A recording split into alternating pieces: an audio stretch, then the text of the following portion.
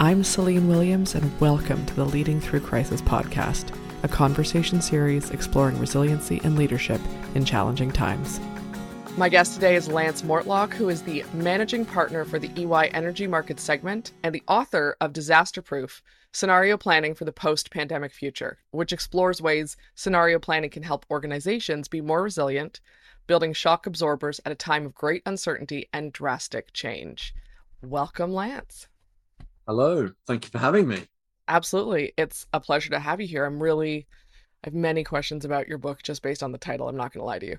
But before we jump into any of that, I'm going to ask the question that I start all the podcasts off, which is the name of the podcast is Leading Through Crisis. When you hear that, what comes to mind for you?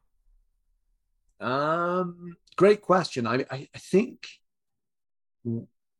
what a crazy 2 years it has been, like living through a global pandemic and then thinking, phew, that was over, and now let's get back to it. And we find ourselves in this situation with the war in Ukraine, which is disrupting all kinds of things around the world. So yeah, like those two things come to mind when you ask that question as it relates to crisis. Feels like there's one crisis after another. And I think part of what we'll talk about today is, well, what does that mean? Yeah. How, Well, how do you prepare for that, right? let's start there. What does that mean? Like, what does that mean, and how do you prepare? Because I want to say, I think you're right. I mean, you look in whether it's a micro or a macro scale right now. If you're looking in organizations, if you're looking in families, if you're looking in communities, if you're looking at a global scale, in my opinion, I don't care which one you look at. It is kind of crisis after crisis, and every time people are like, "Whew, okay, I have some breathing room," there's something else in both cases. Yeah. Yeah, it's interesting, isn't it? Because I when I wrote Disaster Proof, I one of the things that I researched was when you go back in history over the last 50 years, there are all these like major events that happen, whether it's the OPEC oil crisis, the sovereign debt crisis, the tequila crisis in Mexico, and that's not a cocktail. It's a real thing that happened. Um, we had the .com event that we were all getting geared up to, the global financial crisis, then COVID, now the war in Ukraine. And when you look at all of these things, it feels like they're starting to happen with more regularity. Mm. Um, Big global events that really disrupt business. Um, and so that was one of the main reasons that I actually wrote Disaster Proof, because I think leaders sometimes struggle with, well, how do I deal with all of this like VUCA in the world: volatility, uncertainty, complexity, and ambiguity. And that, I have spent my career like working primarily in the strategic space with executive teams, like helping them develop long-term strategies. And scenario planning is one of these tools that can help, I think, leaders lead through crisis by better understanding the external world, right? So that's been fascinating for me, and I've been really on a bit of a journey of discovery as I wrote Disaster Proof, to kind of unpack like these big crisis events and how you manage through them, right? And I think your point around macro and micro is valid, that there's this uncertainty that happens at different levels, like at the global level, whether it's a pandemic or something like that, climate change, the situation with China, to the micro level, the industries, the cities that we work in, and what's going on there. Yeah. So I'm I'm curious. You were talking about, or you mentioned, I'm saying executives, but leaders, people who want to be aware, whatever you want to call it, that that awareness of the world around them is really important. Um, how,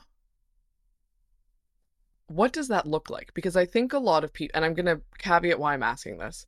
I think a lot of people think, well, I read Harvard Business Review. I read the newspaper, you know, the online newspaper, whatever the newspaper is, dating myself here, the newspaper. Um, I know everything I need to know. And the implication I got from what you were saying is that's maybe not enough. It's not just that. And correct me if I'm wrong, by the way, I have zero issue if you're like, no, that's all I meant. Totally fine. But it sounded like it was more than that. And I'm curious, what does that, if it is more than that, what does that look like? How can a leader think about those things on a different scale than reading a newspaper? Yeah. Yeah, like it's interesting that I think some of it, so yes, I think you need to think about the information that's out there, in the big bad world, at a different level of rhythm and depth and insight. And one of the things I talk about in the book is, with the emergence in the last decade of artificial intelligence and all the capabilities that AI brings, particularly around natural language processing, which is Mm, sort of a subset of AI that helps you look at external data on the internet and uncover key insights based on, algorithms and correlations. There are tools and techniques that like take that information processing in terms of what's going on in the external world to another level. And I think that's exactly what we need to do. Because if you just rely on, hey, I'm a leader, I'm reading HBR, and HBR is great, by the way, um, and my newspaper, the New York Times or whatever, um, that only gives you a certain level of information. But we're talking zettabytes of information that get created on an annual basis. How do you process all of those company reports, social media, um, like to really drive those insights? As humans, we have limits. We can't do that. So mhm. I think there is powerful technology that helps kind of process that at another level, I would say. The other thing that's pretty interesting, I think, I spend a lot of time thinking about analogs to business. Hmm. So what can we learn from other professions, whether it's sporting professionals. Like I interviewed a guy last week who summited Everest twice. Really interesting to learn from him around dealing with crisis and leadership and what that looks like.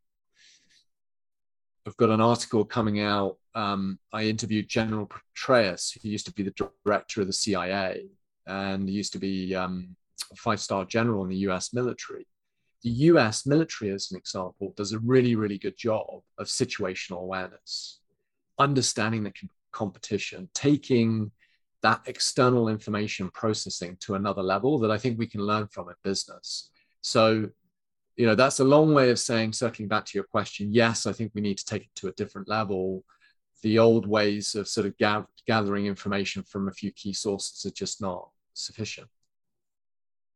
How it so for an individual, is it possible for them to do that at this point to take it to that next level, or is it more these things will come or figuring out how to use, the natural language processing, the AI that's available to make that happen?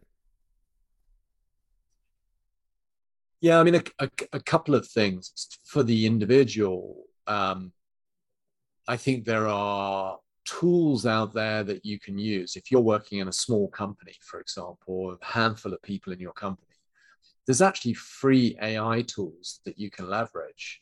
Um, if you're a company, obviously you have a lot more resource and capacity to do a lot more. Um, the concepts that I talk about in my book around the use of scenarios and scenario planning are scalable. So whether you're I've worked with organizations and advised organizations of 20,000 people, but I've also worked for non-for-profits where less than 10, and you scale the solution up and down based on what your capacity and resources are. So yes, absolutely. Um, So I want to kind of, God, I hate the term pivot, not necessarily pivot, but I want to take a step back for a second and ask this question around scenario planning. I think that a lot of organizations and leaders think that they do scenario planning and they don't. I'm just gonna call it what it is. I don't I think it's often I don't think people always understand exactly what that means. They use the language without necessarily understanding what it is. And because of your one, because you wrote a book on this and because of your experience, could you explain it in how you see it, the experience you've had for those who are like, "Oh no, but I already do this." Because I guarantee there are going to be people who are listening to this who are like, "I do scenario planning. I know what I'm we're already disaster proof." And if the pandemic has told us anything, that was not the case. Yeah. Yeah, there's yeah, it's interesting. But I'll get to your question in a second, but one of I the love a meandering conversation, Lance. You do not, I don't, yeah, doesn't matter.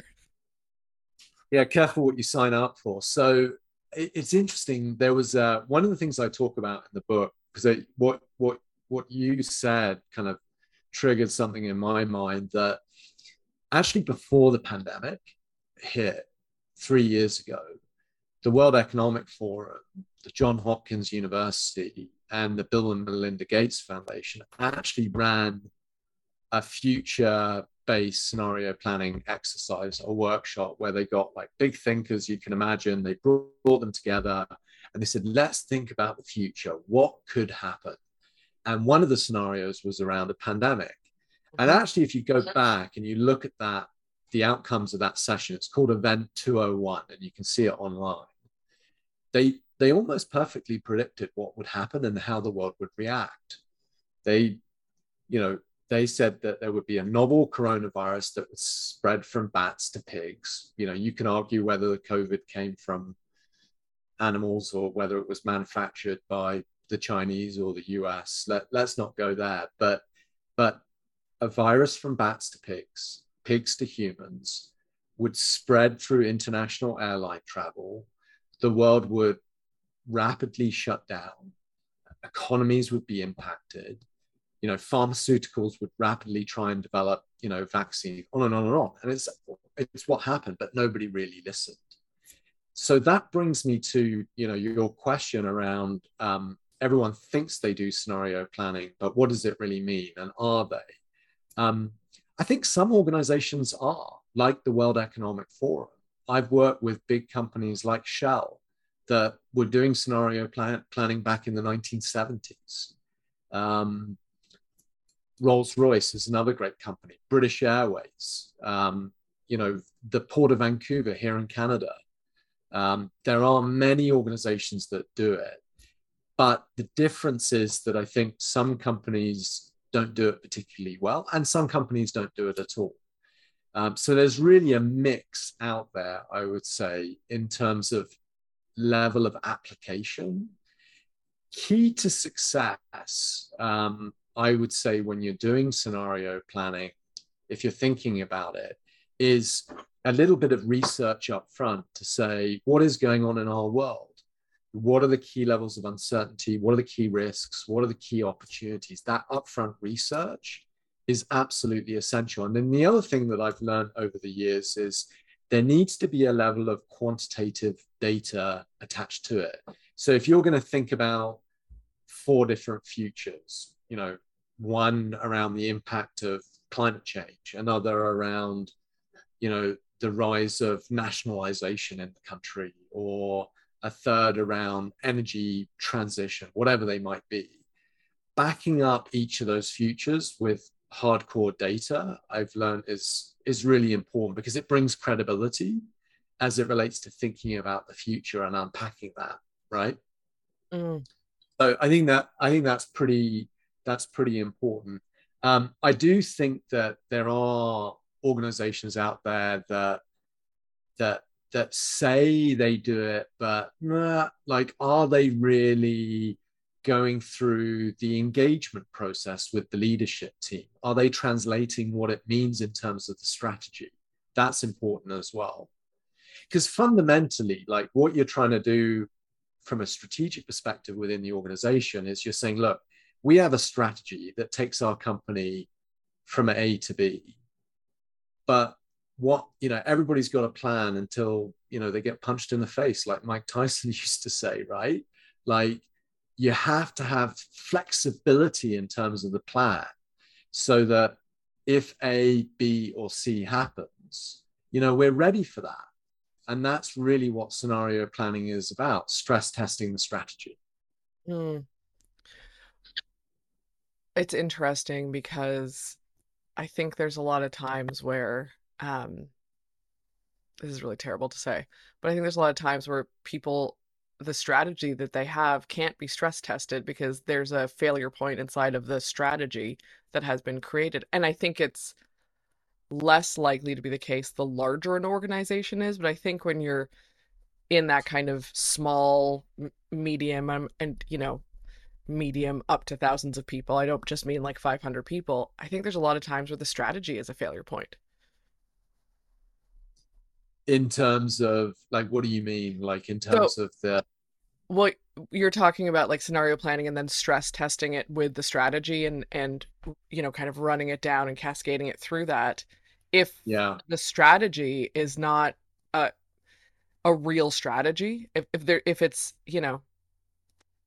what I see a lot of, that's why I was saying smaller organizations, which is like we have a strategy, but they haven't, there's no data in it. That hasn't been tested anyway. That hasn't been run through anything. Then when you add scenario planning onto it, it kind of falls apart. Would be my guess in some of those yeah, situations. yeah, I see what you mean. There needs to be a level of sophistication, I think. Like the strategy itself needs to be a forward looking, purposeful, here's what we're trying to achieve in the long term, the where to play, how to win, right? Where are we Mm, going to play and how are we going to win? And if you don't have that foundation, then I think adding something like scenario planning and future proofing it, like what are you future proofing in the first place? I would also say the other thing that's is pretty interesting is, I was working with a utility company in out east in Canada, and for them, what was important is like the foundation of the strategy, understanding what would stay the same regardless. And so for mm, utilities in Canada, the big disruption point right now is electrification. Everyone's buying EVs. We think EV growth is going to continue exponentially.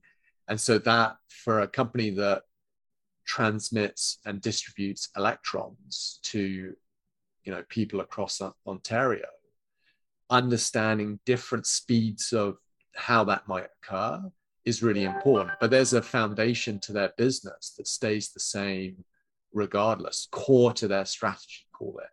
And so scenario planning in that case is almost like an accordion. It's like, well, if we squeeze out this way, what does that mean? What would we do? What would stay the same? What would be different? And if we squeeze in, like, what would stay the same? What would be different? So the powerful element is what's the central core of our strategy that stays the same? And then what are the elements that will flex based on our external understanding of electrification in this example, right? mm, yeah. Um, I am curious.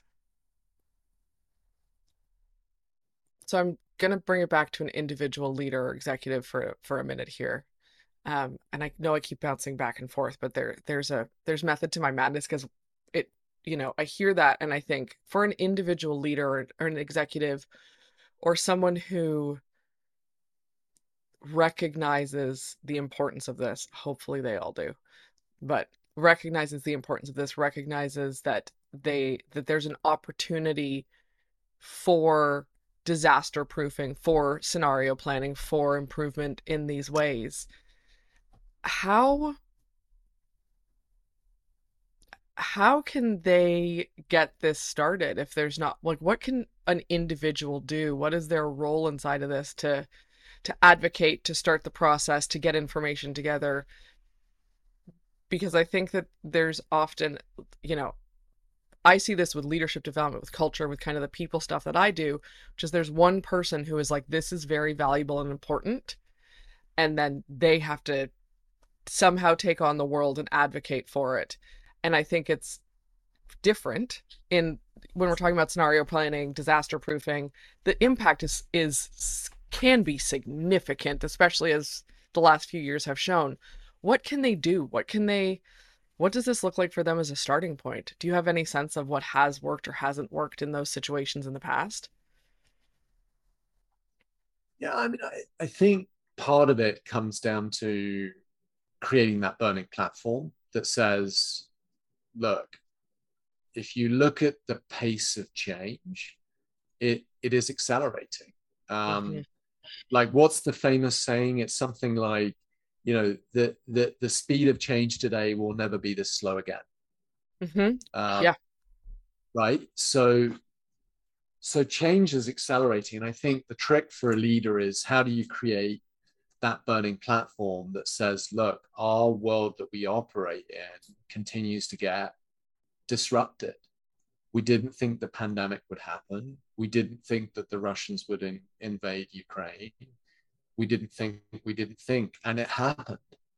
So, how do you rally an organization as a leader, as an individual leader, to say change is accelerating and we need to do a better job of managing that change? Because it doesn't matter what industry you look at, like whether it's airlines. Like, I'll give you an example. I was working with CEO of an airport, a major Canadian airport. And we were talking about airline travel earlier and just how problematic that is in Toronto. Uh, Yeah. but I was working with this to be unnamed leader at a Canadian airport. And we were looking before the pandemic at change and uncertainty and developing scenarios. And the interesting thing was, I challenged the leadership group and said, so what's the worst case situation for passenger traffic? And so this would have been in November 2019. And the CEO looked at me and he said, well, he said, I remember during 9/11, passenger traffic in North America went down 5%. So I was like, that's interesting. So he said, maybe the worst case situation would be, I don't know, 6%, a percentage point there. And so fast forward a year later, and we saw airline passenger traffic go down, what, 90%? And the mindset was like, why do we need to plan for that? It's never going to happen. But it did. And it's always easier, I guess, after the fact to say, well, told you so. But there's this mindset that we get, I think, caught up in as leaders, that um, we know everything. We know Hmm. what's going to happen. And it's never going to be that bad. And we look for data points that reinforce our beliefs that we hold, deeply inside of ourselves. And I think you have to challenge that as leaders, to feel uncomfortable, to say, well, in my version of that airline situation or that airport situation, what would happen if we lost 95% or 90% of our business? Um, and that requires a certain type of leader to kind of put that on the table and challenge those norms and those tightly held beliefs, right? Hmm. I love the example that you gave because I think it's very poignant right now. I mean, I think it's poignant all the time, but we get really stuck in the data points of history. This is what, well, this has happened. So then worse than that is this. And with the rate of change and with the unknowns that could happen, all of that can go out the window.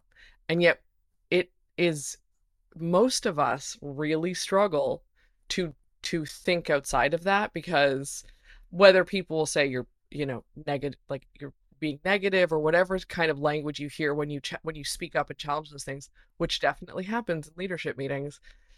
I have witnessed it multiple times, as I'm sure you have as well.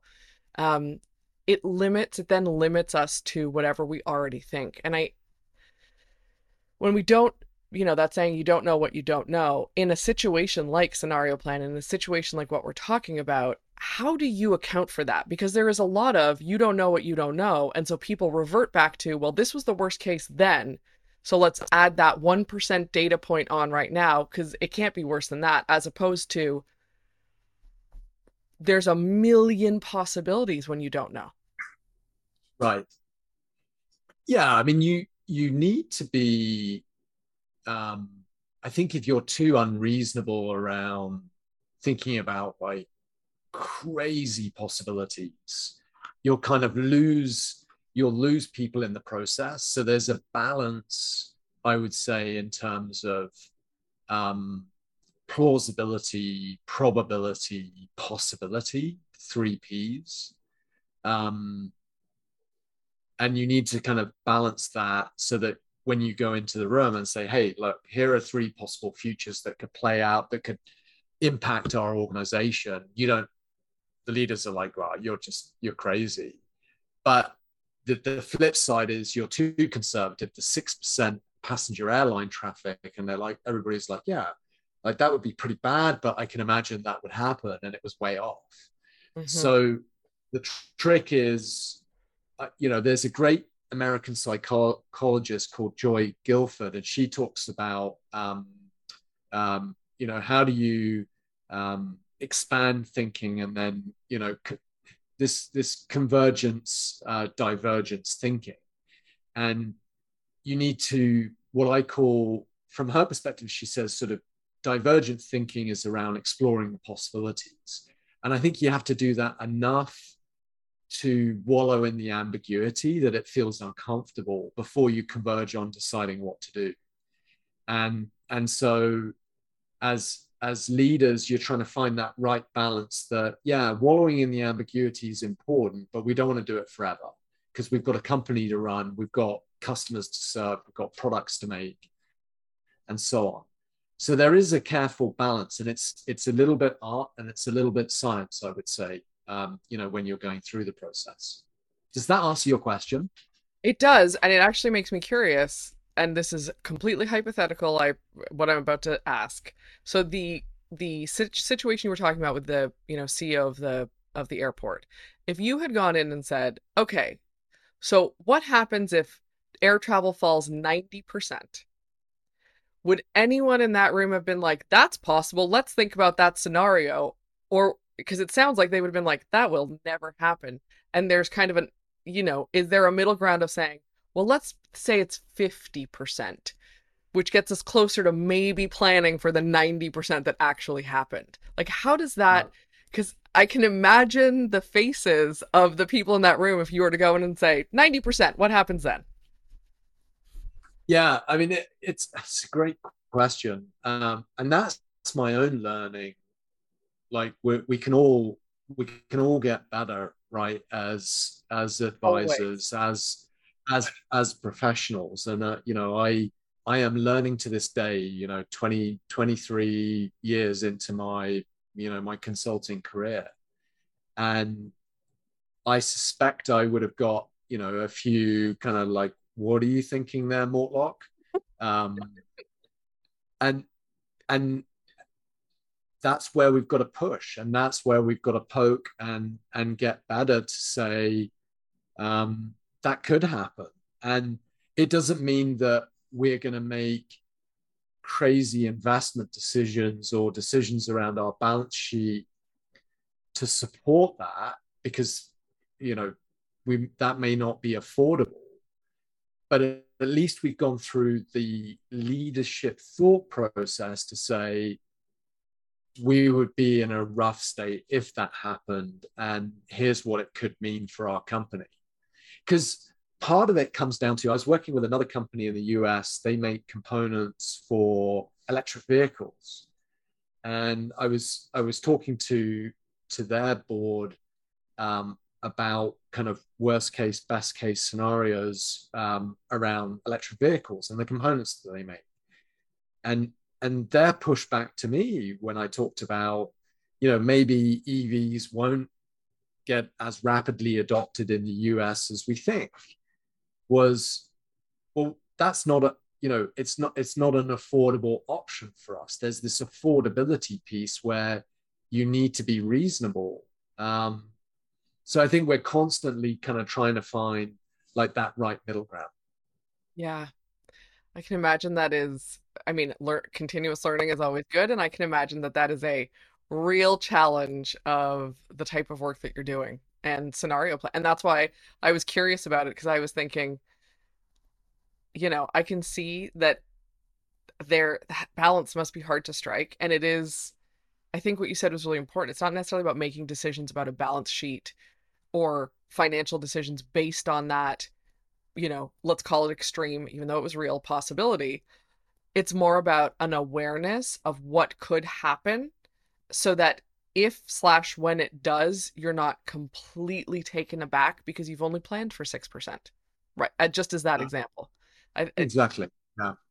And I think the more that leaders and organizations can play in that, the potential possible future, as extreme as it might be, without actually, having implications on financials now, the more that when that comes, they've at least thought about it. If that comes, so it's at least been in their mind. Before we wrap this up, because we were going to thank you for your time today, by the way, this is super interesting. Is there anything that we talked about that you want to emphasize, or something we didn't get into that you want to bring up before we get to the end of this conversation?